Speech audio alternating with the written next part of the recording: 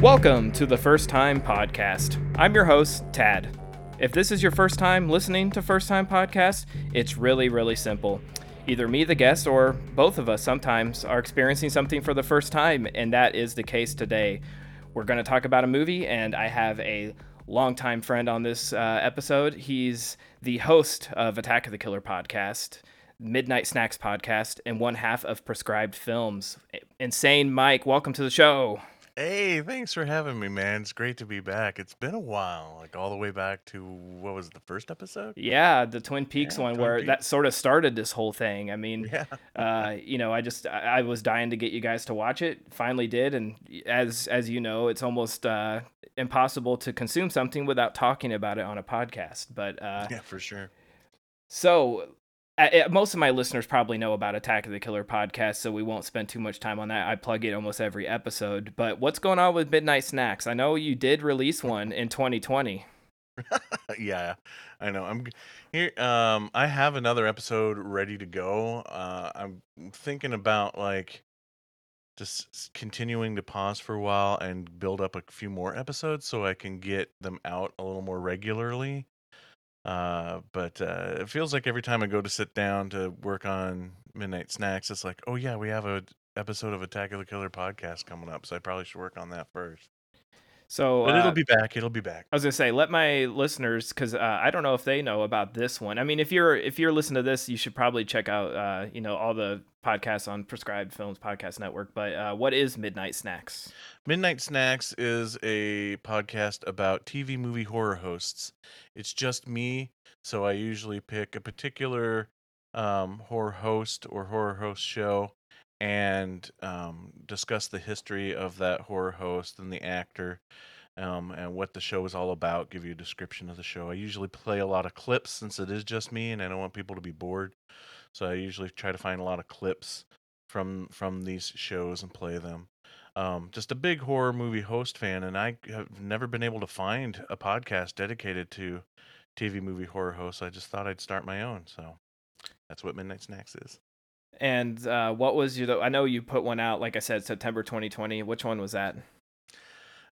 Oh man, I'm yeah. putting you on the spot. Oh, that was the Jeepers Creepers episode, which had in its duration three different hosts. Uh, one called one called the Jeep, one called Jeepers, one called Creepers, and then what was I forget, Peepers. something like that. I don't know. I just The made that up. two male hosts and a female host in the short, like I think 3 years that show was on. And it was a show from I think the 50s, I believe. Seemed like a really cool show. And one of the things when doing research about all of these horror hosts is all of them seem to it's just it's always been a really fascinating topic for me because the height of the TV movie horror host, it's all from like local channels that they get these packages of movies and they try to figure out how to display these movies on their channel, so they come up with a TV horror host. And it's always just a local thing, a local channel doing these shows, no budgets, whatever, usually right there at the station.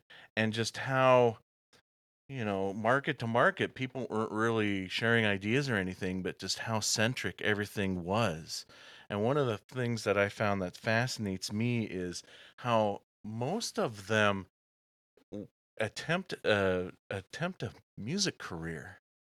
They Every single horror host that I've done a show on so far has recorded songs for their either for their show or for like a promo item on a 45 or something like that.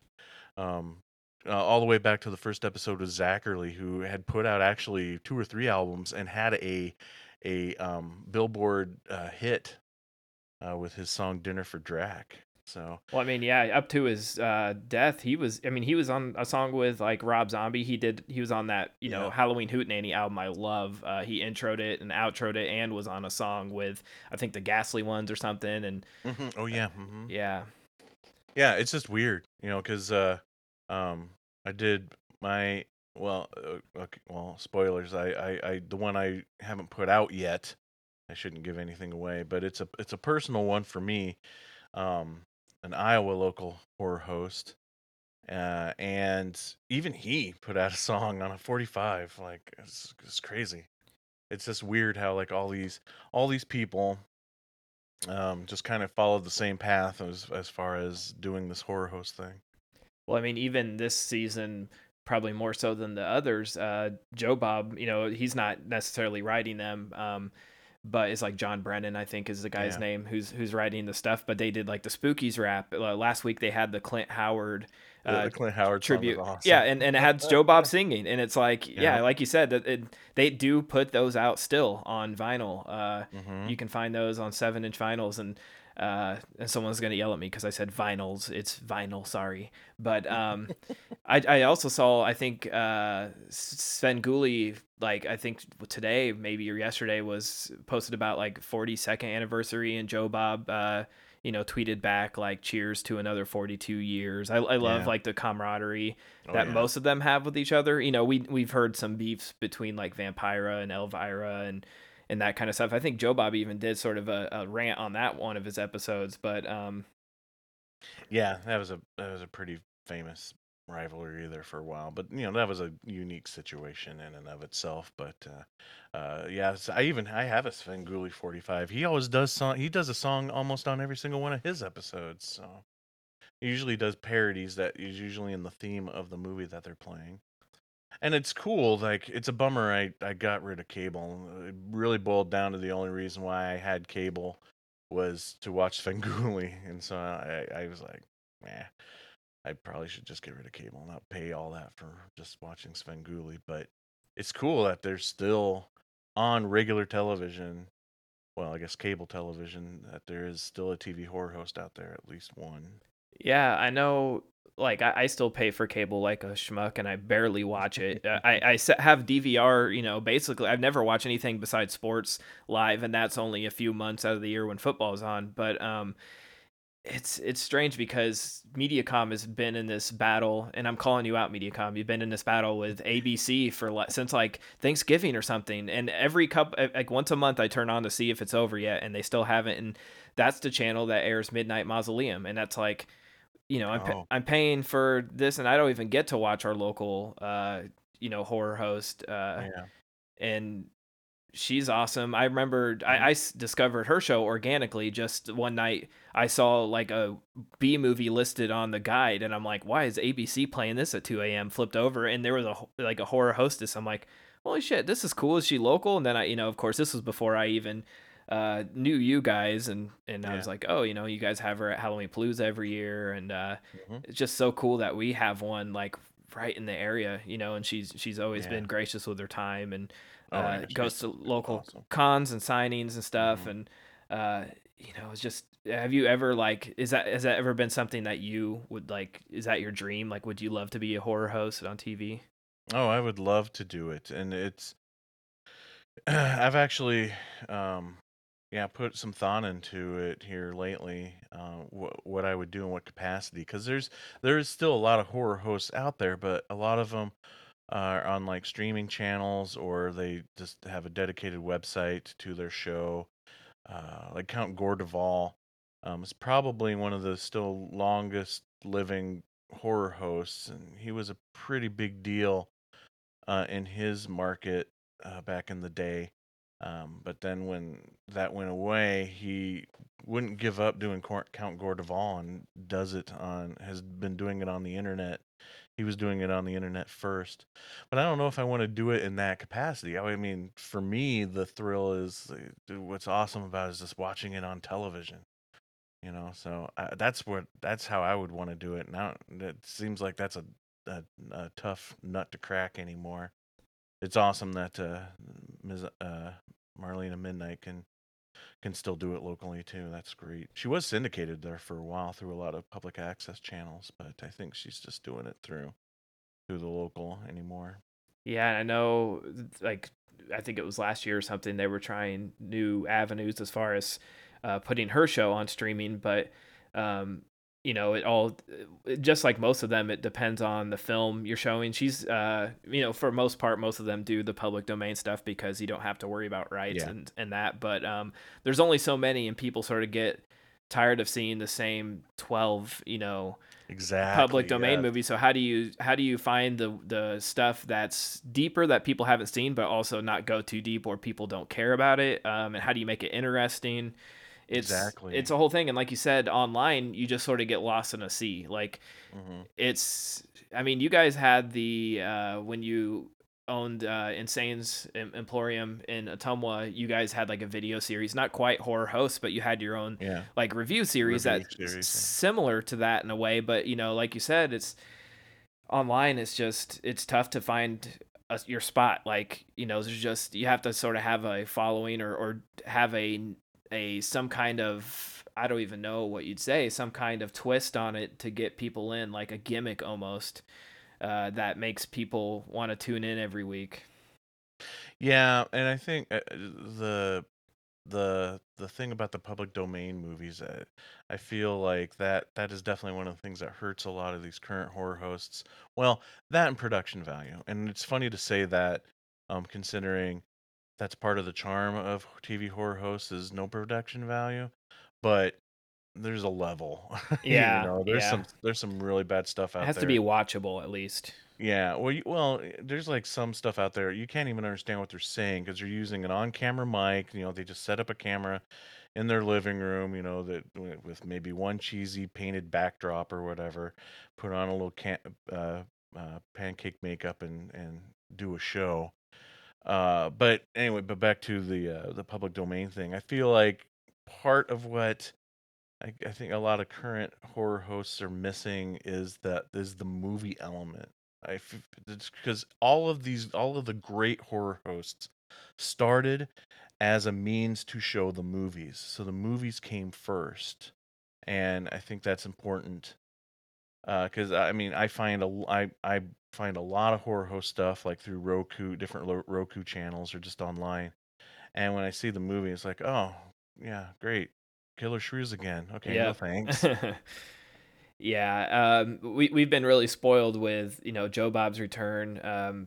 Just it's putting it on Yeah, Shutter. definitely. They're on a streaming service, but the way that they rolled it out was very smart. Where it's like it airs technically live on Friday nights at this Yeah, certain time, so that, because I think people don't even realize it, but that's what keeps people going. If they just did it like any other streamer and they just dropped it like midnight on Wednesday nights, like they do for Loki and all these other series on like Disney Plus, hmm you'd miss the whole element of group watching. Like yeah, it's the whole element of everybody watching together. It's this piece of belonging, people relating to each other and conversing on the internet, and you know yeah, it's yeah. Well, like it's like, back when he did Monster Vision. It was actually, you had to be like watch TNT at that time when it was on, and we didn't have DVR, we had VCRs.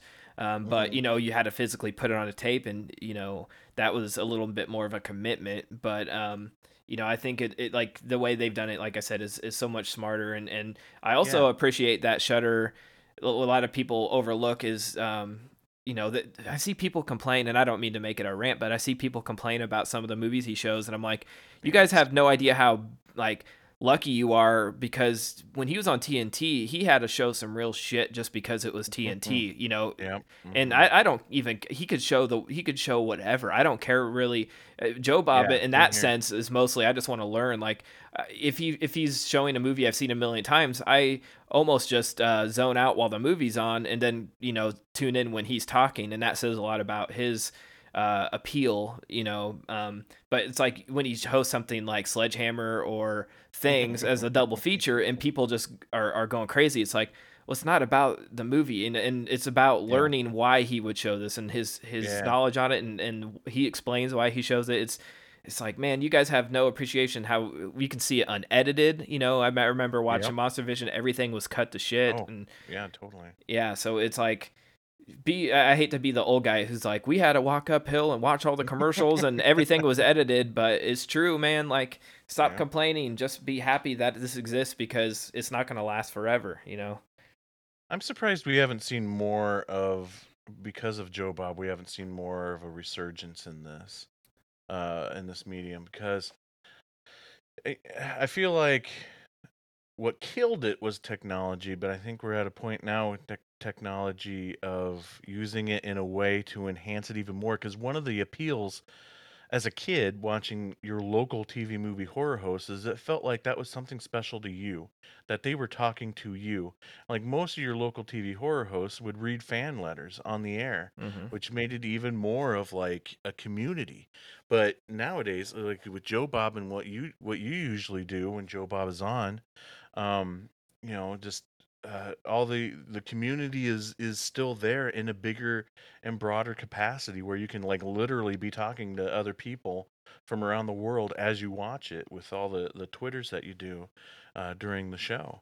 And I'm surprised more people haven't jumped at that kind of done trying to do more of Joe Bob.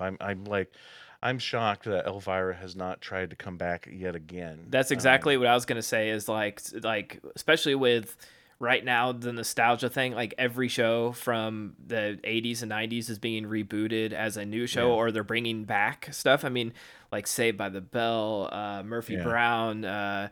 Mad About You, like all these shows, Frasier, everything's coming back for a limited series, and it's like, in the popularity of Joe Bob, he literally crashed Shutter the first marathon he did, and that was Yeah. supposed to be a one-time thing, and it was so popular they've brought him back for countless specials, and now we're in the third season of a regular show, and Hmm. it's crazy like how I saw like Darcy did the Iron Man challenge for people who could sit all the way through Sledgehammer and Things, got a certificate, and she said like I think it was like 1,500 people completed it. Like that's people who wrote. She had to you had to email her like a scene by scene breakdown for both movies. That's how many people actually watched all the way through and took the time and effort to write that. And she's gonna be sending out certificates for each one of them. It's like if that many people are going to that much effort. I wish I could see how many people are actually tuning in. Yeah. Shutter has Yeah. those numbers. Obviously, there's no reason for them to release them, but it's just my mind still can't compute. Like I'm thinking it's like, oh, there's these 500 people on Twitter that I'm talking to, that are tweeting back and forth that are watching this at most, and then you find out over 1,500 people completed that alone. It's like, well, there's got to be, I don't even know where to Yeah. start, but it's like it's amazing numbers. Like why wouldn't they bring back something like Elvira? Have we even had a new Pee Wee movie on Netflix. Like it's cheap to produce. She's still very Yeah. popular in pop culture. She still looks great. Hmm. Cassandra, Oh pulls off the yeah. look and does the conventions and costumes. She's still awesome. Hmm. People love that. You still see an Elvira out on every Halloween. She's just as Yeah. relevant now, and people recognize her. Even if people have never seen the movies, she's part of our pop culture and one of the most recognizable horror hosts. So I know she tried to do one of several years back on TV again, that I think it was on Saturday nights. It was bringing back movie Macabre, and it it kind of failed. So I don't know if there's hesitation to do it again. But again, if they follow the current Joe Bob formula, I think it would be. I think it would also be a hit. I'm just really surprised. I mean, even an extension of the horror host. Look at Mystery Science Theater. right. That keeps coming back. You know, they did the 2 seasons on Netflix, and they're working on taking it somewhere else at this point because Netflix are jerks. But that's another story. Yeah, I was gonna say they just sort of they like don't commit to anything. Like No. everything's one and done there, and that's like that's like one of the downsides of some of the streaming places. But you think like even Shutter would just offer like let's do one Elvira special, see what the response is, like they did with Joe Bob, and Yeah. if it gets in those numbers that look good, okay, let's keep doing them. Similar thing. We're airing it on the off season of Joe Bob, a Friday night at the same time. Yeah, that'd be great. Yeah, Yeah. yeah, and just do like he did a one night special around Halloween just to get people test the water, see if it's something that people would be into. That crowd would be all over it. Hmm. Her lines are always long at conventions, and Yeah. it just seems like, and of course maybe Shudder's like we just don't want to be pigeonholed as people who go back and find old horror hosts or something, but Yeah. I Maybe. think Joe Bob shows almost like, I hear so many people are like, I watch it, I subscribe to Shudder until Joe Bob ends a season, then I canceled. I re-up when he's back. And I love I mean, obviously we love Shudder, sponsor of Attack the Killer podcast, but you watch it all the time. But yeah, that's one of the big things on there. One of the biggest properties they have is bringing back Joe Bob. So and speaking of sort of a transition, public domains, like a movie that all horror hosts sort of have shown. I guarantee almost every one of them has shown Night of the Living Dead, one of the probably the biggest public domain horror movie of all time, directed by George A. Romero, we're going to be talking about tonight because our topic tonight is George A. Romero's The Amusement Park.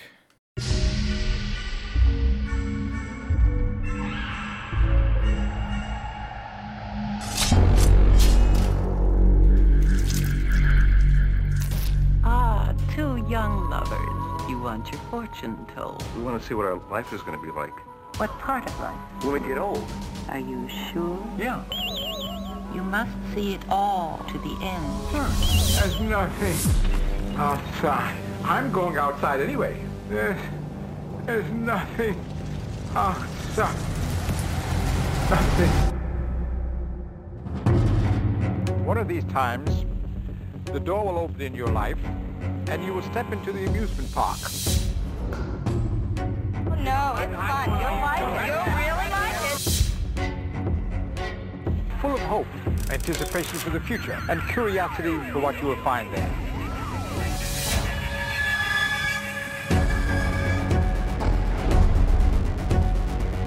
The man in the amusement park is a mirror image of yourself, separated only by the passage of time. Why are you punishing me like this? For heaven's sake! Hello? There's nothing out there. I'll see for myself. Bye.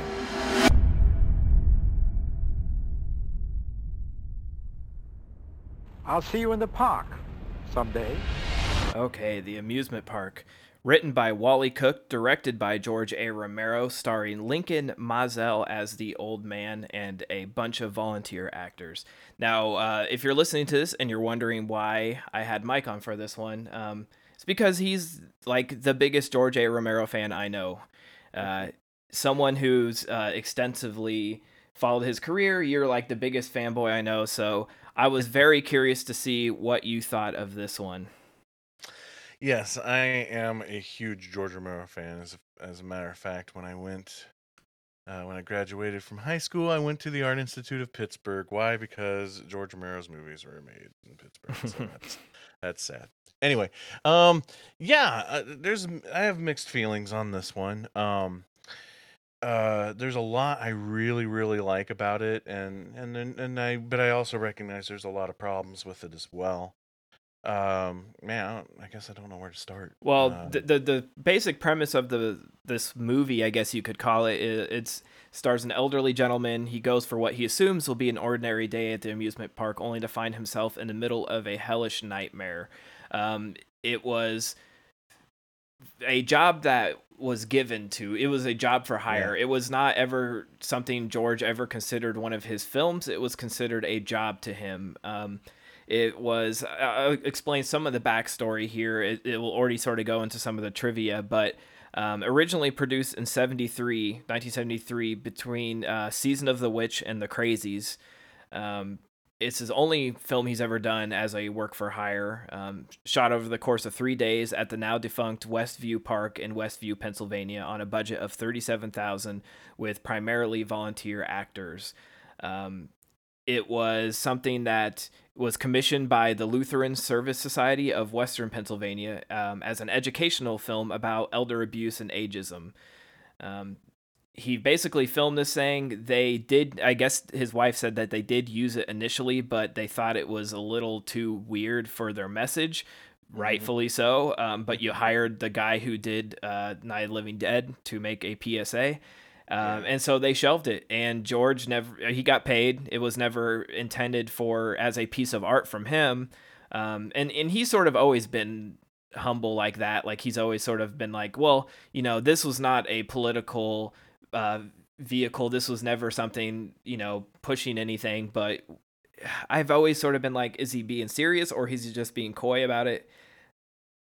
I don't know. You're the guy who probably knows more than I do, but this movie to me was like, and probably something that's been used in like every review of this movie is just sort of like a fever dream where it reminded me of like, and this is a bad comparison probably, but like Mother, the movie Mother, where like bad things just keep happening and your anxiety builds, and it's like it's really weird. But this is, what do you like? How do you feel about this, viewing this as a movie? Because it never was intended that way, and now, you know, like I said, made in '73, discovered I think in 2017.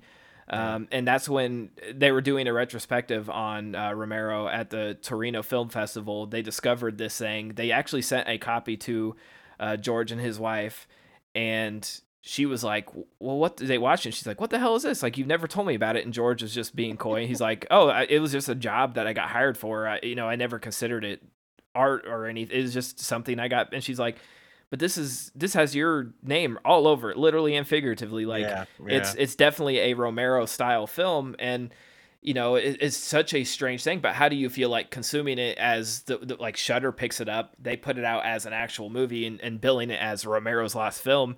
But if he was still alive, you know, he'd probably be like, well, don't view it as that. I think some critics are being too harsh on it, and some are maybe being a little too, I don't know, I guess not too friendly about it, because it was never meant to be viewed like we are now anyways. But how do you feel about that? I feel like, I mean, that's exactly it. If you're going into this to see a George Romero movie, you're probably going to be disappointed. If you're going in looking at an hour-long like PSA movie, then you're probably going to love it. I mean, well, one, it's only an hour, so it's a stretch to call it a feature film, right? Um, but it definitely lacks a lot. It's more in the message and in the meaning than the visuals that you would expect from George. My biggest complaint to the whole thing is like, because I totally see what he's doing through this whole thing, and it's a sensitive subject to me, elderly abuse, and you know, just how the elderly are treated and perceived, and I personally feel like this came out at a good time too, because the number of people, I don't want to get on a political soapbox here or anything, but the number of people that I have had say to my face over the past year of what we've dealt with, it's like, who like would refuse to wear masks and stuff like that. It's They were like, gonna oh, die anyways. it's only affecting the elderly. What do you mean it's only affecting the elderly? You mean it's affecting human beings Yep. who deserve to live just as much as you do, even though they may have lived longer than you. Who gives a shit? Sorry, can we cuss on your show? Absolutely. No, I completely know what you're saying, because I won't mention names, but someone that I see regularly. I'm trying to bounce around saying who this person is, but I had an argument with the same thing where this person was saying, well, the numbers from this from COVID are exaggerated because these older people are getting it and they were going to die anyways, but now it's on their death certificate that it was COVID related. And I said, you know, how would you feel if your mom caught it and passed away? Wouldn't you do just about anything to get an extra day with your mother? And he's like, well, yeah. And I'm like, but think of it from someone else's perspective. You know, that whole idea of they were going to die anyways is just horrible. Like, we're just ready to throw them away. Like, well, they lived long enough, I guess. Toss them away. Like they're just trash. And that's, like you said, it's more relevant, or maybe just as relevant, but very relevant today. Yeah. Good. Yeah. So I get what the message he was trying to say with this movie, and it did affect me, because again, it's a topic I'm sensitive to. One, because of those experiences over the past year. Two, I feel like I'm creeping up on the age myself where I'm looking at those years closer than I ever have before.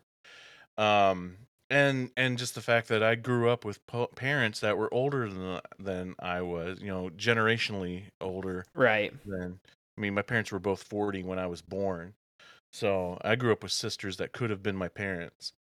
Um, and losing both of my parents at an early age, and losing my mom first, and and seeing my dad alone in the last few years of his life, so those things really affect me from all different angles, and I feel like it did affect me, and I get the message really well, but I think it could have been done a lot more, um, lot better. That George could have done a lot better, and it'd been even more effective. But that's hindsight, right? Because they didn't give him hardly any money to shoot this thing, and it's shot on the fly because there's only one real actor in it. Mm-hmm. Everyone else is like volunteers and friends and whatnot.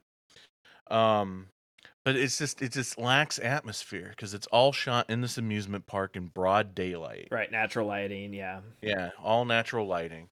So some of those messages even come off maybe a little bit silly, like with the big rubber stamp. The guy with the big rubber stamp hitting rejected on forums. I mean, that's kind of cartoonish.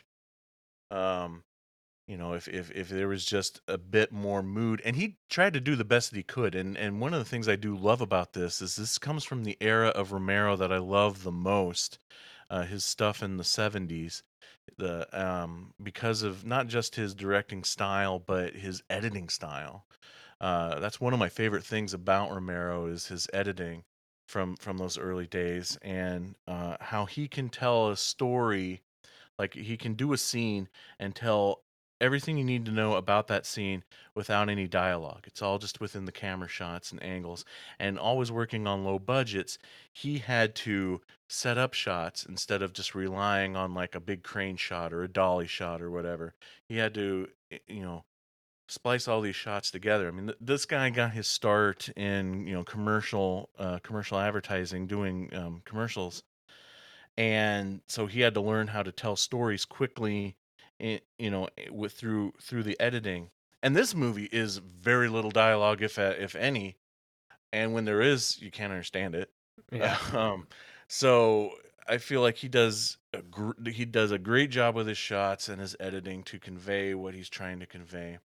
And two of my favorite scenes in this movie are those moments that felt like it was a little bit more controlled as far as not dealing with natural elements of light and whatnot. And that's the fortune teller scene, Mm-hmm.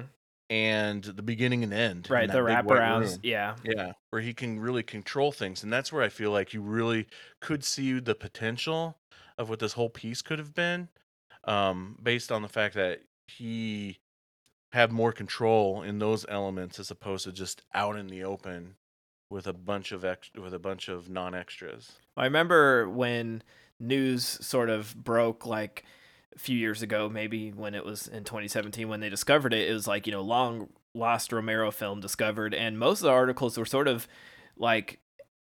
trying to calm everybody's excitement. Like, look, like this is not an actual film. It's not a narrative. It was basically a PSA. Don't get excited. And then, of course they have to sell it, but it's like when Shudder picks up the rights, we just listen to that trailer and they edit that trailer to make it seem like this is going to be a horror movie, another George A. Romero, classic. And I know he is always pigeonholed as the zombie guy because, he was basically created the modern zombie film.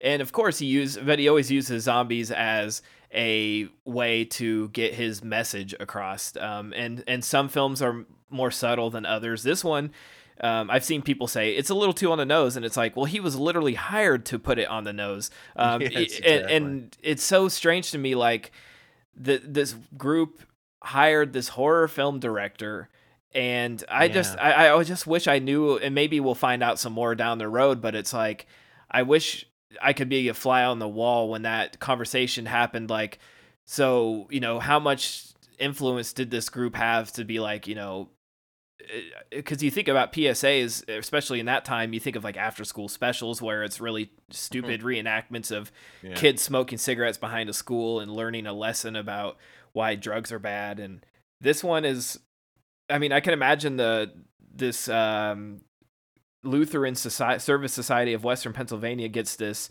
educational film back, and they watch the reels and they're like, oh, what did we pay for? Like, but it's somewhere in the middle there, because if you're consuming this on Shudder and you're not familiar with, if you don't have, if you're going in blind and you're just like, oh, a new Romero film, the way they designed this new poster with the guys, the main old guy's head split open with a carousel in it. It looks like a really cool, spooky movie, and it is scary in a way. The way his he does have a little bit of atmosphere, but it's hard to. He wasn't going for that, It's hard. Yeah. It's really interesting experiment, just the way we consume this, because it's not. It was never meant to be consumed the way we're doing it, and so it's hard for me to be like, well, it's not really scary. It wasn't supposed to, but also on the other end, he probably didn't really do a good job of what they hired him to do. I mean, who would this be shown to? A group of young kids, and they're like, the message go right over their head. Who would they even? Where would they be showing this at? At events? Like, what tool was this used for? I mean, who's watching this and going, well, I guess I should stop being mean to Grandpa or something, But it's interesting using the euphemism of a theme park where it's supposed to be like the happiest place on earth, and they are in the bumper cars and get in an accident, and the police show up and they blame them because they're old. And Romero himself plays a driver in that scene. Mazel tries to get the old guy tries to get service at a snack bar and is ignored. Like a younger guy sits down at a table and he doesn't want to even see an old person, so he asks for his table to be turned. He sits on a bench and speaks to some kids and is immediately accused of being like a creep, a pedophile. Just little things like that all the time. Like you said, the rubber stamp thing, they take advantage of them by, this guy brings up like a pocket watch, and it actually, that sort of made me think of like Pawn Stars, where it's like, there's ripping off people. But, the opening scene, like you said, was like the most filmatic, that opening and ending scene, which are the same, where the old man is talking to himself. He's bandaged and bloody, and we're going into this knowing ahead of time this is a George A. Romero, something that he directed. I'm just trying to think of it from the perspective of someone watching this in the 70s who doesn't know or care who George Romero is, what they were going to or supposed to get out of it. Yeah, that's a good point, because I guarantee nobody did know who George Romero was. I mean, he made Night of the Living Dead in '68, which was a hit. It was a drive-in hit, a midnight movie for years. But his next three projects were complete and utter flops. And I wonder too if is because just by looking at his IMDb, it looks like this time period was the time period of like, well, I'm gonna have to go back and do some work for hire projects, because he did a documentary on O.J. Simpson. He did 8 episodes of something called The Winners. And so between 73 and 79 or 77, I mean, when he made Martin, it was all like this, what looks like just work for hire stuff, including this piece. Yeah, he did a few segments of Mr. Rogers' Neighborhood, the one where he got his like tonsils removed, and one where they were making something. I forget what. Oh, it's funny. I should have wrote this down because I can't remember the character. Brandy and I are watching this, and she has this amazing ability to spot people and know what they're from. She spotted somebody in this that she recognized. I'm like, are you freaking kidding me? Other than like the close circle of George Romero people, I don't, all of these are just randos that just happened to show up that day.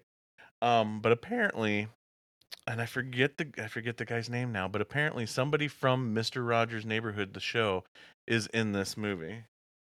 Leave it to her to spot that person and recognize it.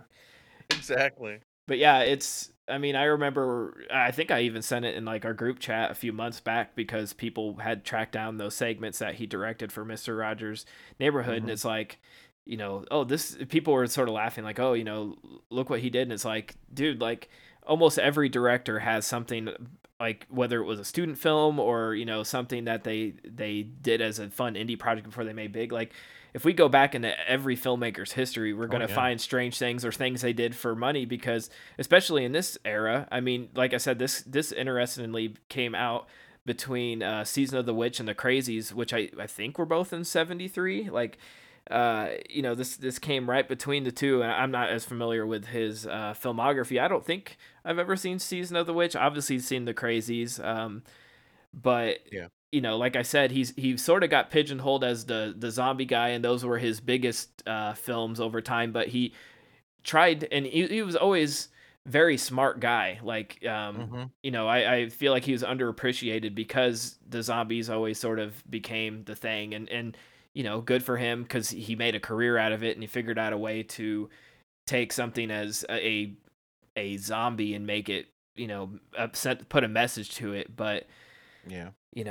I just always sort of felt like the poor guy, anytime he tried to do something different. I mean, The Crazies became a thing, and it was a cult film and then got remade. But, it was always like, well, when's your next zombie movie? It's like, well, I got this other cool thing I'm doing. Who cares? When's the next zombie movie?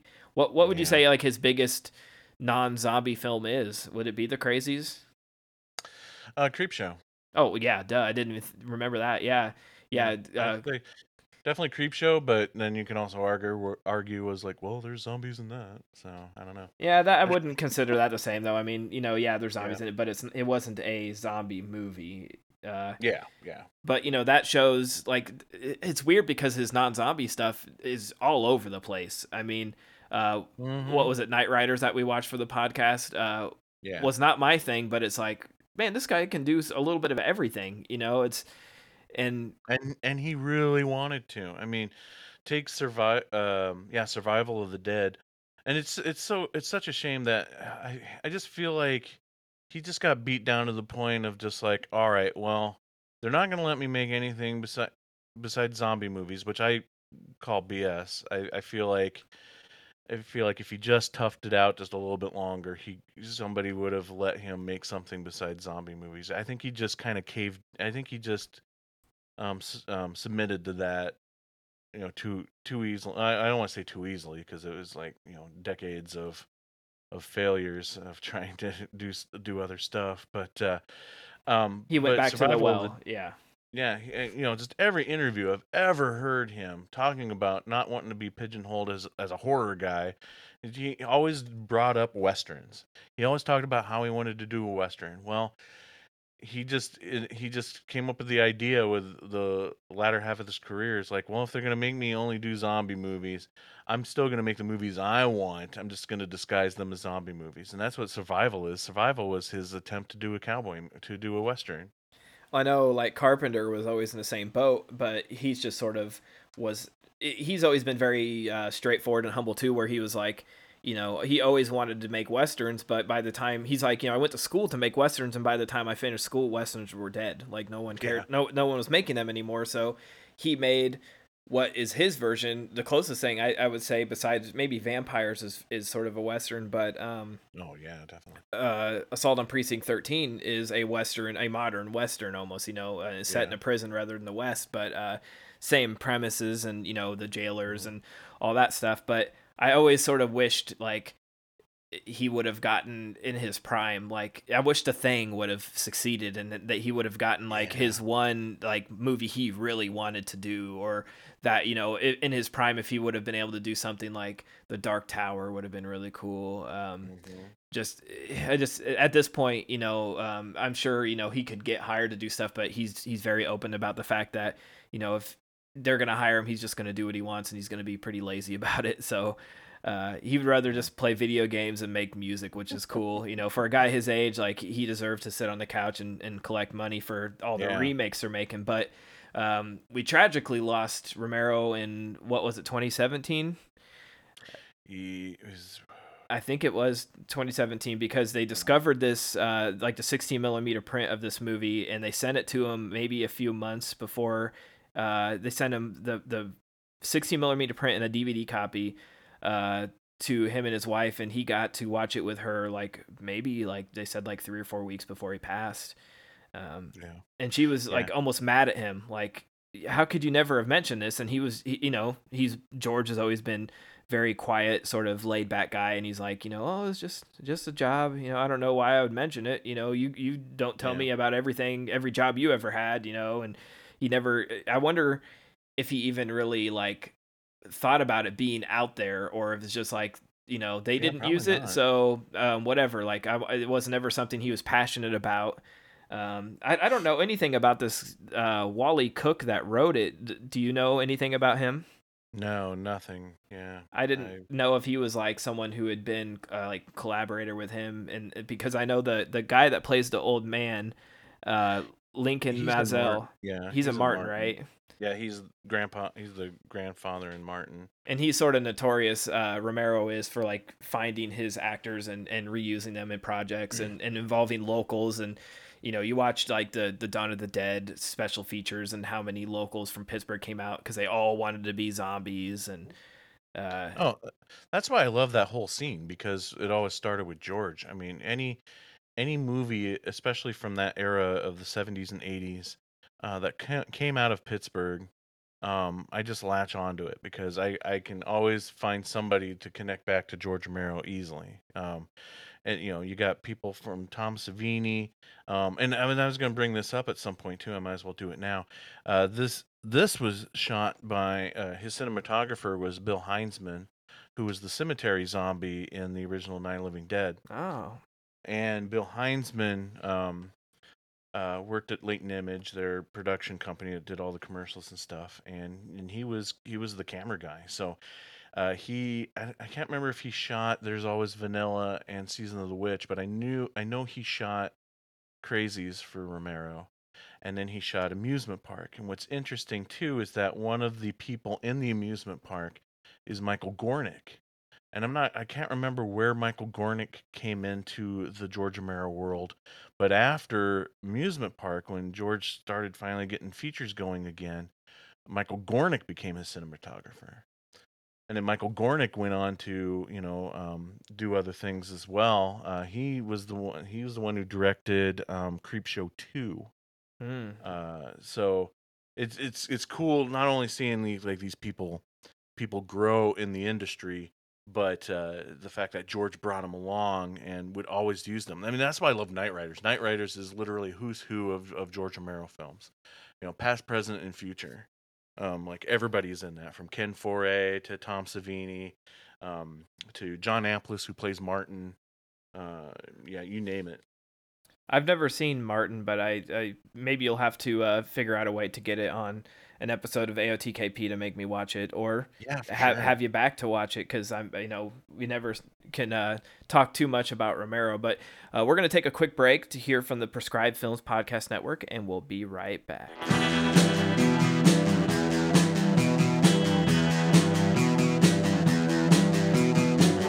You're listening to the Prescribed Films Podcast Network, home to hundreds of hours of free podcast entertainment. The shows on this network all have a common goal: providing you with the best discussions about movies and other forms of entertainment media. The PFPN hopes to fill your earholes with audio joy. Visit our website with links to all the other amazing shows at www.thepfpn.com. Thanks for listening.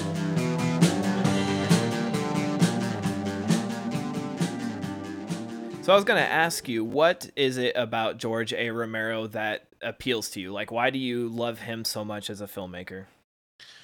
Well, it started with, he was the guy. His movies were the movies that made me a horror movie fan. As a small child, if a commercial for a horror movie came on TV, I had to leave the room. I was just like terrified of everything. Yet I still always had a weird fascination for monsters and stuff. But to me, that, the cool monsters were like Godzilla and whatnot, not the non-threatening stuff. And then it was like my 9th grade year when I started discovering the zombie movies, and it started with Night of the Living Dead, which was such a gut punch. Because at that point, when I was starting to fall in love with horror movies, I started with Universal monster movies. So here I'm seeing this black and white movie that, in my mind, could compare to the Universal monster movies, and then you get that ending, Oh yeah. and it's like, whoa, what? Wolfman and the Frankenstein monster, always get killed at the end, and everything is good. And everybody's not safe, yeah. and everybody's safe, but not in this movie. No. So that affected me big time, and I still think the movie's really creepy. Oh yeah, Um, definitely. So that was the first, and then I think Day of the Dead was next, and Day of the Dead was the movie that was like, holy crap, special effects is more than just, putting spaghetti in a thing of fake blood and throwing it against the wall. There's real craftsmanship here, and that's when I fell in love with um like the art of special makeup effects. And then this is all again, like, I think in the same summer. And then came along Dawn of the Dead, and then I realized, oh, you can do more with horror movies than just jumping out from behind a door and scaring people. There's a real art and story to it, and it was Dawn of the Dead that I really started to see his craftsmanship again through his editing and the way he tells his stories through his camera work. Uh, you know, at that age, the social commentary was over my head. I didn't, Mm-hmm. but I still enjoyed like how dark that movie could get, but then still have some levity. I mean, Oh yeah, it definitely has some you got a humor to pie it. fight scene. Yeah. You got a full-on zombie invasion in the mall, and it turns into a pie fight. So, um, so that's when I realized, okay, this is George Romero, and then I had to see everything, and everything just really clicked with me. It's the way I want to tell stories. I mean, the first lesson I ever really learned of being a filmmaker is, show don't tell, and he's a great example of that. You don't get very much dialogue exposition on anything in a George Romero movie. It's either told through visuals, or it's just left ambiguous. So he's always sort of talked about the ending of Night of the Living Dead, and he was like, I didn't mean anything political by having like the survivor being the black guy, the lead being, that was a huge thing at the time. It still is talked about how progressive that was at the time. And he always said, well, I just chose the best actor of the group to be the lead, and he happened to be black. And he's like, there was no implications at the end, but do you believe him, or was he just sort of always been like shy or sort of dodging it's sort of like, I don't even know how to explain it. Like, it seems like he's always a lot like Carpenter, where he's like, oh, Halloween was 100% a happy accident. It was, a piece of crap me and my friends made, and people over exaggerate it. Very humble in that. Do you think, it was actually something that he meant to send a message through? Because obviously later in his career, there is no denying Dawn of the Dead is a political statement that the idea that not only the survivors but the dead would go back to a shopping mall. That would be the first instinct of the dead, to go to shopping mall. And he's a lot of the survival of the dead, Land of the Dead, all those have been very political. But do you think it was like, okay, the ending of this movie, people talked about it forever because of this, so now I have this vehicle? Or was it like he truly did not intend for that to happen, and then he's like, oh, now I can manipulate the audience and do this? Yeah, it's interesting. I truly think, because I remember when I was younger and I first discovered Night of the Living Dead. I mean, this was it still would have been it still would have been the 80s, and not like the 70s. But when I discovered Night of the Living Dead and I would hear people talk about it, no one ever talked about the political angle on it. So anytime I'd hear about the movie, it would always just be talking about, like, oh, zombies and blah blah blah and whatnot. But I don't ever remember hearing anything about any social commentary going on. I think, and just from listening to George talk over the years, and reading his reading books about him and whatnot, that I just really think it boiled down to, this is a guy who wanted to make movies more than anything else in the world. He was always happy behind the camera, and that's where I think, like, what's great about, I mean, even this film, Amusement Park, I can still feel like George is having a blast because he's behind the camera? Is it something he's completely passionate about compared to, say, something like Martin or whatever? Probably not, because it is a work for hire thing. But I still feel like he is giving it his all because he's just happy to be there, happy to have that opportunity. So when and I've heard the story told by everybody involved, and I've heard the story told a million times on how at Leighton Image, they were just all sitting around at a diner talking. It's like, if we all pulled together and each donated like $500, we can probably shoot something. And George Romero just instantly, slammed his hand on the table and was like, "We're gonna make a movie," and just was excited at the thought, the prospect. So they were obviously going for something commercial when they made Night of the Living Dead, and it was written by Romero and Russo, and I feel like maybe more Russo than Romero. I feel like maybe more of Romero's writing credits came on the day of shooting. Mhm. It's like, this would work better if we did this, and then now he's got a writing credit. So it just really feel like those guys were just really trying to get their foot in the door by me, and it happens with most of these guys, right? Like Sam Raimi, Evil Dead, that was his attempt to get his foot in the door, you know, um, you name it. But so I don't really feel like there is. I feel like he's honest when he has said that just Dwayne Jones just happened to be the best actor, but man. At the same time, it's like, man, they took some freaking risks Oh by yeah. putting him in that lead.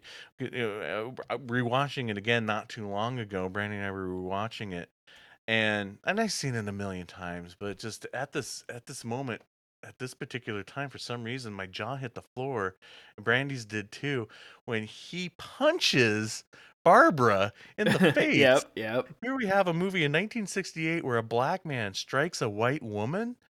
Like, holy cow, that, if anything is a statement in that movie, it's got to be that moment.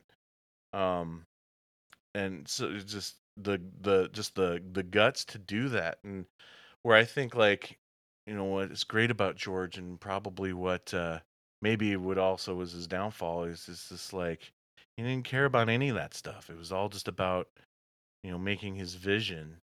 Um, it's like, black, white, it doesn't matter. Dwayne Jones is just the best actor. So, yeah, I don't really feel like, I think like maybe in the latter part of his career, maybe it hurt him a little bit to be known as the guy who makes zombie movies with social commentary. Right. Because I feel like in some of the later films, it's pretty forced. Oh yeah. It's You yeah, know? like you sort of mentioned it earlier, is that, he's like basically making political movies that happen to have zombies in them. Yeah. And sometimes at the detriment of the quality of the movie. But yeah, I mean, But- I think about, like, some of I always forget that he did Monkey Shines. Yeah. Bruiser I actually have on DVD. It came with in like a 2-pack with Yeah. something else. I don't even remember how I got it, but and it sort of sucked because I remember he had his big comeback with Land of the Dead, and people were excited. Oh, he's Yeah. doing another zombie movie, and that one pretty decent budget, pretty good still, I'd say. Mhm. And then Diary and the Survival, they sort of went downhill. But it's like people my age or maybe a little bit younger, like they watch those and they're like, man, like, who's this Romero guy everybody hypes up? It's like, you have to understand, like, look at his older stuff, man. Night of the Living Dead is the zombie movie, and Dawn of the Dead is considered like the zombie movie, the modern zombie movie. I can remember, like, seeing it on television as a kid, and that music is super eerie. But I think one of my favorite times I've seen it was probably probably the first year I got asked to help program anything at the Capitol Theater, and I was like, we got to play that. It's public domain, old classic theater, right around Halloween. Let's do it. And we sat and they were like, let's do a midnight thing. And there was like such a small group of us there, but the air conditioning was on. It was October. It was freezing in there, and like there's a guy in the back dressed as like a caveman, and he's barely, he's wearing like a loincloth, and he's passed out drunk, and We're watching pitch black at midnight with a small group, and it was fucking creepy. But it's just like you could probably see the reflection of the screen on my face with a big stupid smile. Like, this is all I want in life. Like, to sit in this theater in this old theater and watch Night of the Living Dead on a big screen right around Halloween. Step outside and there's leaves blowing, and it's a cold night, and that just like sums up everything. But then recently, I don't think it was Channel 6 local affiliate. I turned on TV and it said, like, one of the few times I checked cable, and it said that like figure skating was on. I think it was left on from SNL the previous night. It was a Sunday morning, 11 a.m. They were playing Night of the Living Dead, and I'm like, oh shit, this is on. And it's one of those things, if you see it on TV, you stop and watch it. Oh, heck yeah. And it was right at the scene where you see the naked, like, woman zombie. Oh my, on TV. On TV. And I messaged their Facebook page. I didn't want to be like ratting them out, but I'm like, hey, whoever like decided, hey, this is public domain. Like, I'm sure it was filler. Like, something happened with the figure skating got over early, or some programming issue where they had to fill a block. So they threw that on. I'm like, whoever programmed that, just make sure they know that there's probably a TV version that they should have shown, because I saw full on zombie nipples. And I'm not offended, but I imagine if someone just got home from church with their kids and they turn on Channel 6 to watch figure skating, they don't want to see, zombie butt and nipples. But if there's going to be some screwed up kid with like a zombie fetish, that happened to tune in on Channel 6 in Burlington. But yeah, I mean, that movie, obviously, it's strange because you think about like Night and Dawn, two very, very, very different movies. The only real similarities besides the people that made them is the zombie aspect, but I would say the two biggest zombie films of all time, bar none, hands down, no question. Don't at me, don't DM me, I don't give a shit. Romero created the two biggest zombie movies, and one's a sequel to the other, which is just wild to think about. Yeah, and I don't care. No one can take it away from George that of all the greats that we love and look up to, the Wes Cravens, the John Carpenters, you could probably give this to John Carpenter a little bit too. Sam Raimi, you name them, Tobe Hooper. George Romero was the only one out of all those guys. Probably didn't have as good a career as most of those other guys, but he's the only one that literally invented a new horror monster. Oh yeah. Like, before that, technically, like, you think of White Zombie, but that's not at all like his zombies. They were not the cannibals. They were like a voodoo type thing before he came along. Yeah, and even if you had like undead creatures, they were ghouls that would just like choke you out, like Tor Johnson in Plan 9 from Outer Space or whatever. The concept of the flesh eating living dead, that was George, and no one can ever take that away from him. If you could say anything about his filmography, but he made a giant contribute to the horror, not just the horror genre, but cinema in general with that movie. So clear up this conception that I've always heard different stories about whether it was forgetting the registered trademark on the title. Like, what happened there where that, he never saw a dime out of this. It's become public domain. It's a super sad story, but you probably know the real story behind it. My understanding is when they were shooting it under a different title. And I think it was like Night of the... Oh, I can't remember. Anyway, I think it went through a couple different titles, but when they did the copyright agreement, they copyrighted it under an older title. And so when it was titled Night of the Living Dead, then the copyright didn't apply to that movie, and that's where it all went to crap. So it's a bummer. Like, I feel like it helped George in a way because that movie got out there everywhere, because where it wouldn't have if it wasn't public domain. Yeah, it probably helped him career-wise, but financially was devastating. Yeah, not to see a dime from it. Yeah, I never really thought about... I've always, thought about, well, obviously it got his name out there, and we hear it all the time where, like, people try to hire artists and they're like, if you design my logo, you'll get credit, and you'll get your name out there. Or if you direct this thing for me or help me do, and it's like, there's no nobody taken more advantage of than filmmakers or artists all the time. Yeah. As someone who Oh, does yeah. graphic design, I get asked all the time to do free work for people for credit. But I never really considered the aspect of, if he had the copyright for it and that would have gone through like it should have, who knows, this would not have been something they play from every horror host. This is not something that would be played at every theater every October. It's not something that would be included in every goddamn Mill Creek 50 movie horror pack on the cover, in like the shittiest fucking transfer of all time.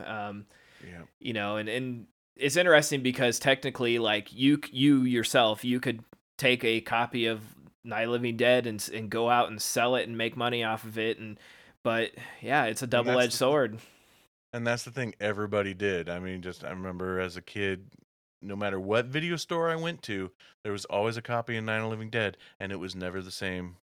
The same transfer. cover. Yeah. Exactly. Yeah. Criterion, like, they actually went through and as far as I know, they have the best transfer out there. Criterion is beautiful. I love that. Criterion really is. And they sort of this movie, the amusement park, the 16 millimeter print they found was just in awful condition. They got when they got this, his wife was not sure. Suzanne DeRocher Romero, she did not really know what to do with it. Like, especially after George passed, she's like, how do I preserve his legacy? How do I continue to make sure that he is preserved in horror history, which, to be honest, he always will be. He'll always be. His films stand alone, but she wanted to continue that legacy. And when this came out, she was like, what can we do? She created the George A. Romero Foundation, and then their first project was to get the New York-based film preservation organization Indie Collect to basically bring in these prints, clean them up, restore them as much as possible. I think they had like one print with audio somehow that they pulled from it. Not great, still not great quality, and even the video is not great quality. But all things considered, that it's been literally sitting on a shelf since 1973, untouched until 2017.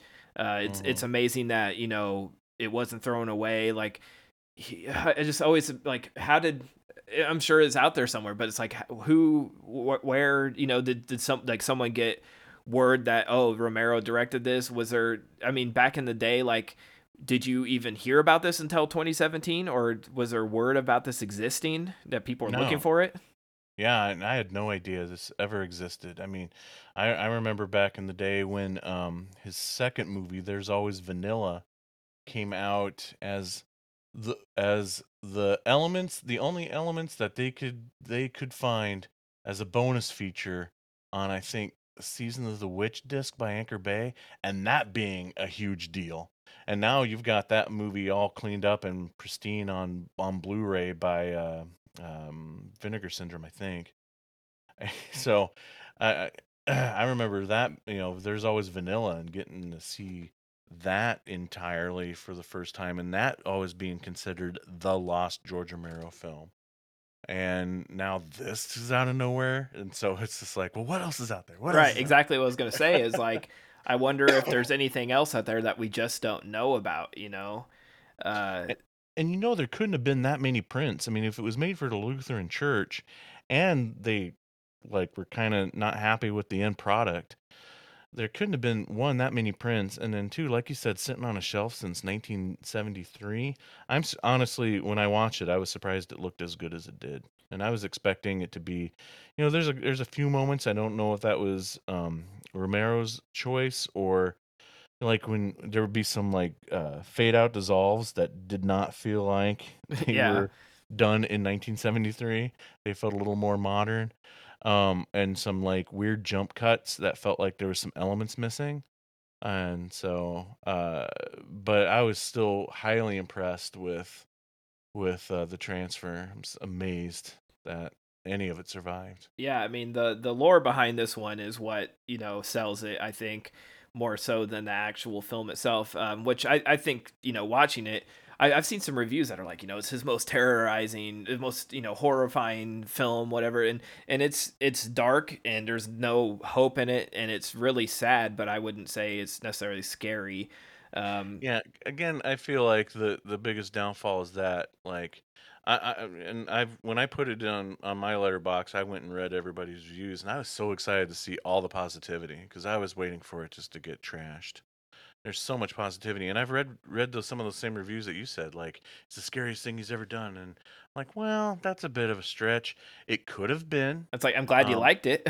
yeah, it could have been scary. It could have been really scary. It lacked the It lacked a lot of the atmosphere. It's too bright. Some of it comes off rather amateurish, which is I feel really harsh to say, and it hurts my heart to say anything that George ever done is amateurish. But I blame budgetary and time restraint really, and not working with more professionals. Yeah, and I mean, again, I've said it 100 times. Is like he was not directing a horror movie when he made this. If anything, you know, the group that hired him thought this was too horrifying. They saw it and they're like, shit, like we hired George Romero and he gave us a George Romero movie. Like, I think it is when his wife said she saw it, she's just sort of like, yeah, like he tried to play it off like it was just a job, but this is has his style all over it. Like if it didn't have his name in the credits, you would still know it's a Romero film somehow. Oh yeah, 100%. And that says something about his style, whether you love it or hate it, which I don't know anyone who hates George Romero, and if you do and you've made it an hour into this podcast, thanks, I guess, but that's sort of weird. So yeah, I mean we've sort of covered the entire movie, and I feel like if we talk George all night, we would be here for several hours. But do you have any final thoughts on this one, or do you feel like you've said all of your piece on it? Oh, I have a question for you, and then Sure. I'll share my thoughts on this question. How do you feel about it being filmed at an amusement park? I don't know. Like I think that it's the idea of um using that. I mean, it's another one of those Romero things, like the mall in Dawn of the Dead. Yeah. The amusement park, like I said, is considered. You think of Disney World, the happiest place on earth. They take that innocence of this place and they throw this old guy in here, and he's having the worst day ever. And it's not like the lines are long or it's really hot or he drops his ice cream cone. Just horrid things. He goes into the haunted house, and it turns out to be like an overcrowded old people home, like just Yeah. scary Yeah. things, and sad things, and he gets pushed down and he gets hurt and he gets jumped by motorcyclists or bikers. But I think that was what the idea is what is like baffling to me. Like, I just wish and hopefully there's going to be, some more coverage on this, or I'd love to watch a documentary on this. Like, Oh, yeah. it's weird because it's only an hour long and it's the last film, but I would love to know more about, like, hopefully, we'd get down the road, get like a physical release with maybe a little more info on it. Like who thought of the concept of the whole amusement park and shooting this old guy in here. It was like, was this the group's Yeah. idea and he ran with it, or did they just literally come to him with a blank slate and said, we need a PSA for how shitty old people are treated, and he came up with this idea of let's turn the amusement park into a nightmare. But what do you think of it? Yeah, well, I'm curious about that too, because it feels like I get the message in the uh, the metaphor of the amusement park, but at the same time, it also feels like, hey, you can shoot this in an amusement park. Okay, you know what I Yeah, mean? yeah, I have it at my disposal, and so let's use it. Yeah. But I'll say I love anything. I love any movie that has that amusement park background, that backdrop, especially from the 70s. I'm just fascinated by it. I don't know why. But amusement parks and carnivals, I love that in movies. Um on the flip side of that, I feel like maybe it kind of hurts it because again, there's only so much that he can control in this environment. Well, I mean, obviously, I guess that opening speech, the opening and ending speech that the guy gives in the movie does show that he was able to control the environment because it obviously is shut down when they shot those scenes. So I don't know if it was active at the time when they were trying to shoot or what, but yeah, but I think like with probably what he had for budget and time, shooting an amusement park and maybe hurt it a bit.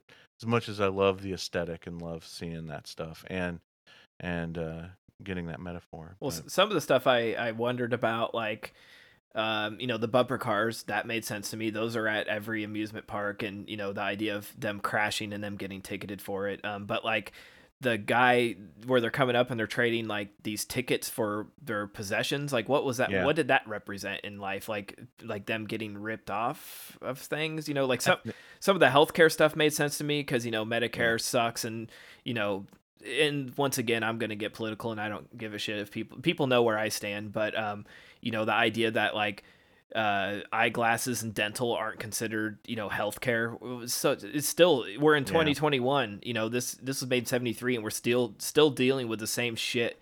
People don't want socialized medicine, but everybody in our government, our taxes pay for theirs. But we can't give it to old people or veterans, or it's like, we're still dealing with these same goddamn problems all these years later. It's like, it's infuriating. Like, this is still a problem for old people getting treated like shit, and once people reach a certain age, they get crammed into these nursing homes. And like, again, like you said, more relevant now, it's like we cram them in these places, and, we saw so many, COVID breakouts in these nursing homes just take white people out. And people are just trying to be so careful about it. And it's like, it's super sad to watch, but it's at a certain age, it's like, well, we're just keeping you alive now, and that makes me sad. And that's, sometimes real life is more sad than anything you can write. And that's sort of Romero's career. It's like the idea of, that we would, when we die, our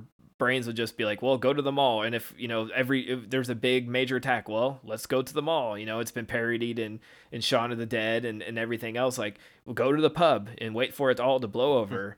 And it's something that's been used, but it's just the human element of it, and seeing him, like, right at the beginning, like you said, those wraparound scenes when he's like bandaged up and bloody, and it's almost, that's hard, just seeing him in that state. That's what we kick off with, and I'm like, oh god, we're gonna have to watch him get to this state. You sort of know going in that this is not going to be a fun one.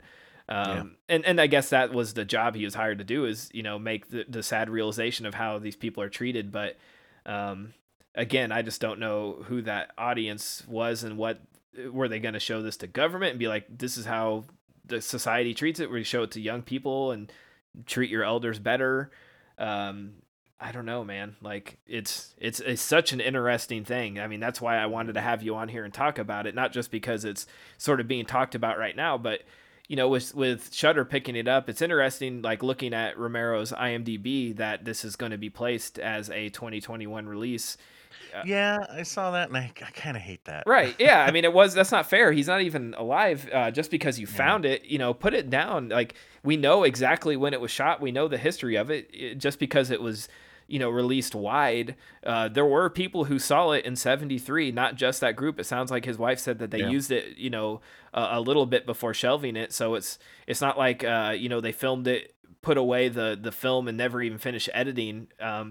Again, I would be very curious, again, if they did like a physical release. I would love to watch how, and I love these on all the special features, how, especially the Universal Monster set, they have like a whole, I think, like hour-long special feature about how they physically restore the films. I am such a a sucker for that stuff, watching how they took like 4 different sources for Dracula, and they went frame, like, cell by cell, and it's like, oh, this one, this cell out of this print is the best, so we are gonna splice it into this version of it, and finding literally the best cells out of every version and putting them together to get the best we can. I would love to see how bad this was when they found it, and what they did to restore it, and again, the history on how the process went. It's crazy. We're so spoiled now in this day and age that we have something like Shudder, where even like all the original film reels from Carpenter's Halloween were found like 10 years ago, and they were sitting in a box getting ready to be thrown out. A private collector, I think is Billy Kirkus, I could be wrong, so sorry if I got that wrong, but he acquired them, and I think it's probably, I don't know if it's Anchor Bay or whoever keeps putting out a new version of Halloween every 5 years. They went to him and basically wanted him to give those up for free, and he's been in a battle with them, and he's like, well, no, I know their value, and Yeah.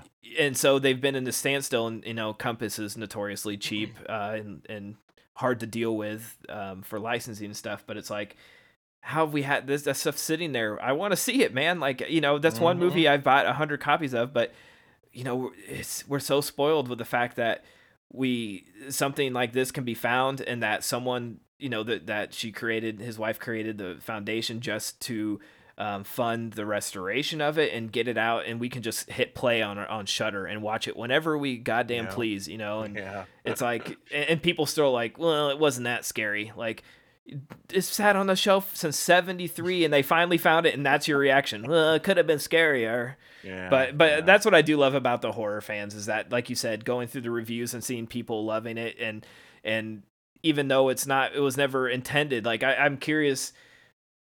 I'd be very curious to hear I wish George was still with us, obviously, and I would have loved to hear what if he would have been like, no, don't put this out, or if he would have been like, okay, like, let people see it, but cutting it as if it's a horror movie, like the Shudder trailer.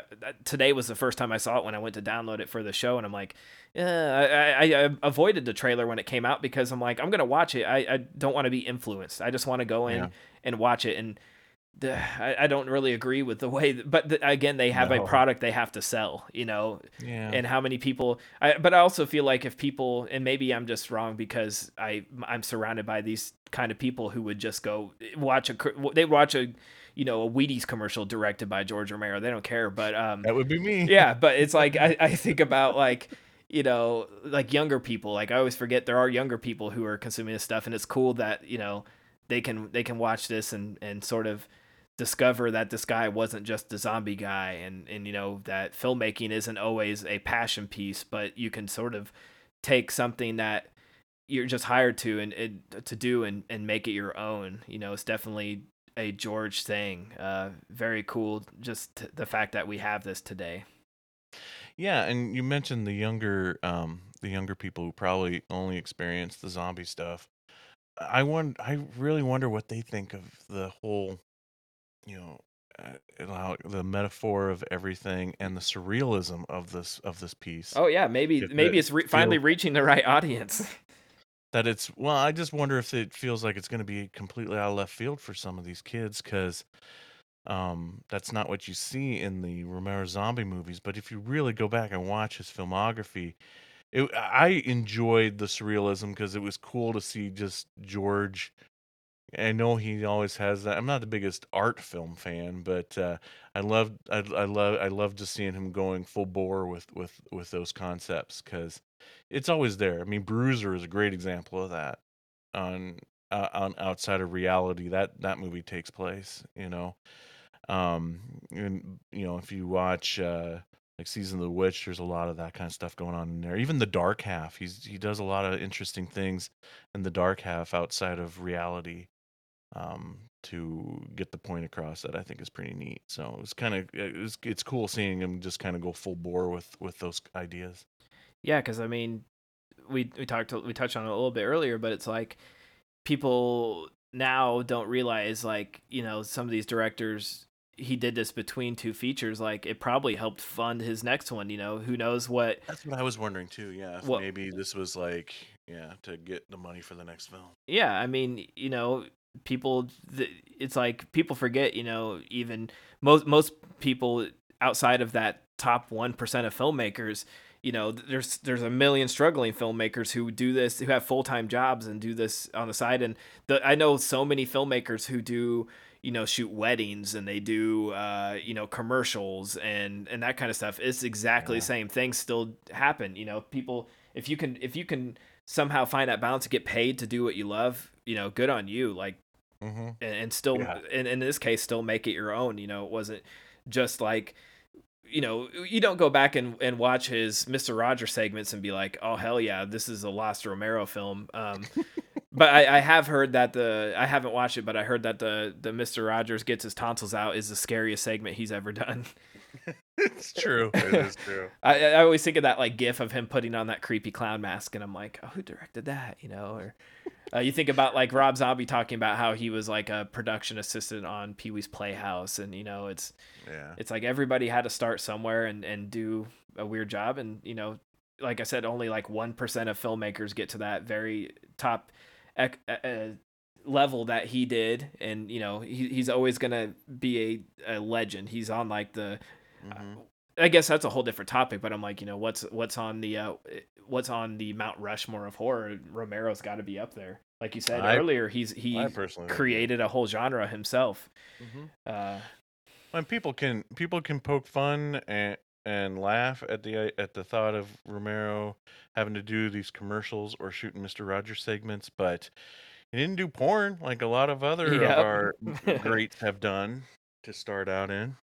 Well, and Tarantino's recently sort of talked about it, and something that a lot of people don't actually like to say out loud was, he's like, maybe Once Upon a Time in Hollywood is my last film, because I look at some of these older directors and they fizzle out rather than go out with on a great film. He's like, how many directors do you know went out on a great film and on their own terms, like other than directors who just died young, like Kubrick or something, Yeah, it's true. It's true. And I can't even say that about Kubrick, because Eyes Wide Shut. Sorry. Nope, not for me. Not, but still not as bad as you think of some of these other directors. And it's amazing. Like, John Hughes. I'm not going to try calling out so many names, but you think of like some of the crap that Hughes did at the end of his career, or even like when I was looking at Dean Cundy's like IMDb once, I'm like, man, like he did all of Carpenter's movies up until he did like Jurassic Park for Spielberg, and then he was doing like some really like, I don't remember, his like Baby Geniuses or something just missile, and I'm like, man, like what happens, or Carpenter doing The Ward or Escape from L.A. even not as that horrible, but it's like, or Ghosts of Mars, and it's like, Tarantino was sort of talking about that, like he doesn't want to be that director that was like, well, his early films are really good, but his later stuff, he sort of fizzles out. He's like, why don't I just leave on a high note? He's almost afraid to do that 10th film, because what if it sucks? And that's his legacy. Yeah, as much as I would love for all my favorite directors to keep going, Tarantino's got a good point, because I mean, even George, my favorite director of all time, I do not like Survival of the Dead at all. And I've tried so many times, and shut it off so many times. And it just makes me really sad. But, we did Toby Hooper on Insane's Games on the last episode of Attack a Killer podcast, bonus episode. And when I was going through his filmography, putting that game together, is like the last 2 decades when the guy was lucky enough to make a film, it was direct-to-video garbage. Yeah. It's like, and this is the guy who gave us Texas Chainsaw Massacre, for crying out loud. Yeah, and Poltergeist, and I mean, just crazy. It's interesting that he, like I said, no one really wants to say it out loud, but he was like, he faced it, and he's like, and he was even naming names. I'm like forgetting the name of the director, but the guy who did Escape from Alcatraz with Clint Eastwood, he mentioned, he was like, that movie's fantastic. If that would have been the last movie he directed, he'd be remembered as a great director. But he did like 10 more shit films that he basically got paid to direct as a for-hire director. They were not his projects, and now he's, I can't remember his name for that reason, and it's just sort of a bummer. Like, it just makes you wonder, and we could do a full other podcast based on this topic, and maybe we should someday, but it just I'm fascinated by that, and I just wonder what happens, what causes that to happen. Is it like just get tired or complacent, or I wonder that too. Is it the directors themselves, or is it just time catches up to them, like an athlete, where it's like your style of writing and directing is not relevant anymore? Because like even with Dean Cundy, like a cinematographer, maybe he just didn't keep up with the times as far as when things went from film to digital. The whole world sort of changed, and going all the way back to when talkies turned into, or from silent films turned to talkies, that changed the whole business. Yeah. some of these old guys, and it's definitely clear with like Carpenter, he will flat out tell you it's because he's lazy and he does not like directing films. He's like, I wanted to make a whole career out of making the stuff I wanted until I had enough money to sit on my ass and play video games and watch basketball. Like, when they ask him about like producing the Fog remake, he's like, it's great. They I sit on my couch, I put out my hand, they put cash in it, and now I'm a producer. He's like, I worked my whole career to be able to make money from doing nothing, and he's very frank about that. And I wish some people were a little more honest like that, because Sure. you have people who definitely would oh, this is every time they have a new movie coming out talking about how it's their best one. Just same with musicians, this is our best album, and then you hear it and it's Yeah. like, yeah, you clearly phoned it in for this one. What's your favorite Romero movie? Is it Dawn? It's Dawn. I wish I could say something else because it just feels like such the typical, go-to answer, yeah. typical answer. But I guess it's a typical answer for a reason, right? Yeah, Right. but it's definitely Dawn. Which cut? Oh God, that's a really good question. I don't know.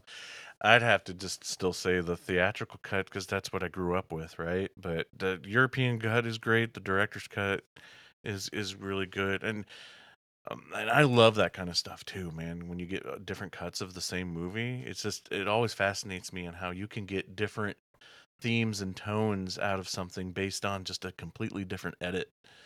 So, yeah, if you were to take the zombie films out of the equation, I would have to say my favorite Romero film is Night Riders.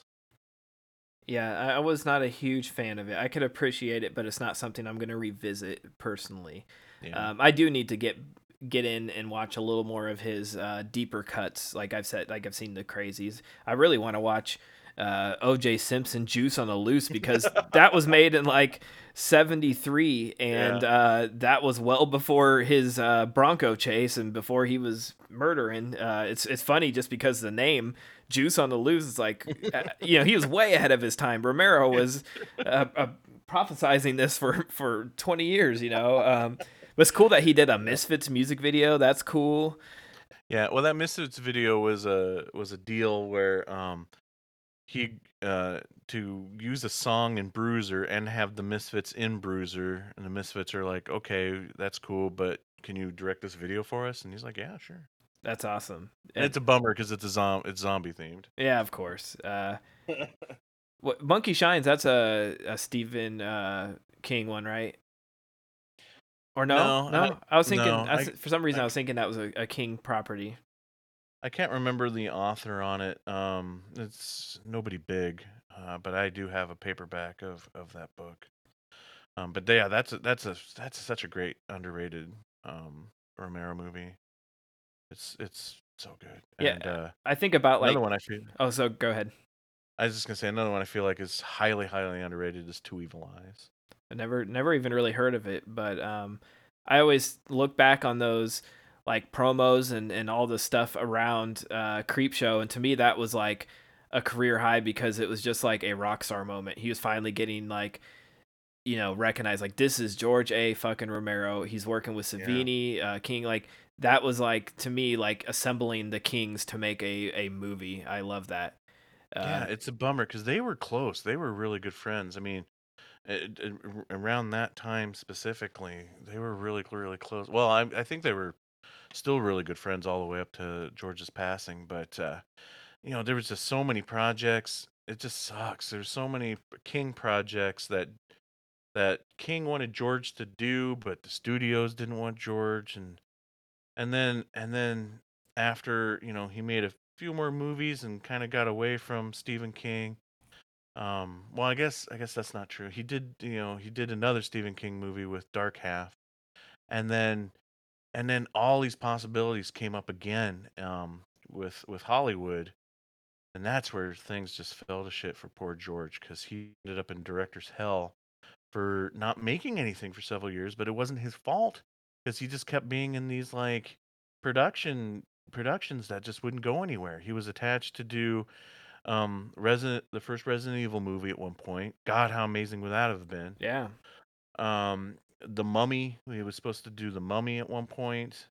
Just all these projects just kept getting pulled out from underneath him, and And I think just that whole Hollywood experience, it just you hear that a lot with like Carpenter and his Hollywood experience, or um, like Toby Hooper and his Hollywood experience.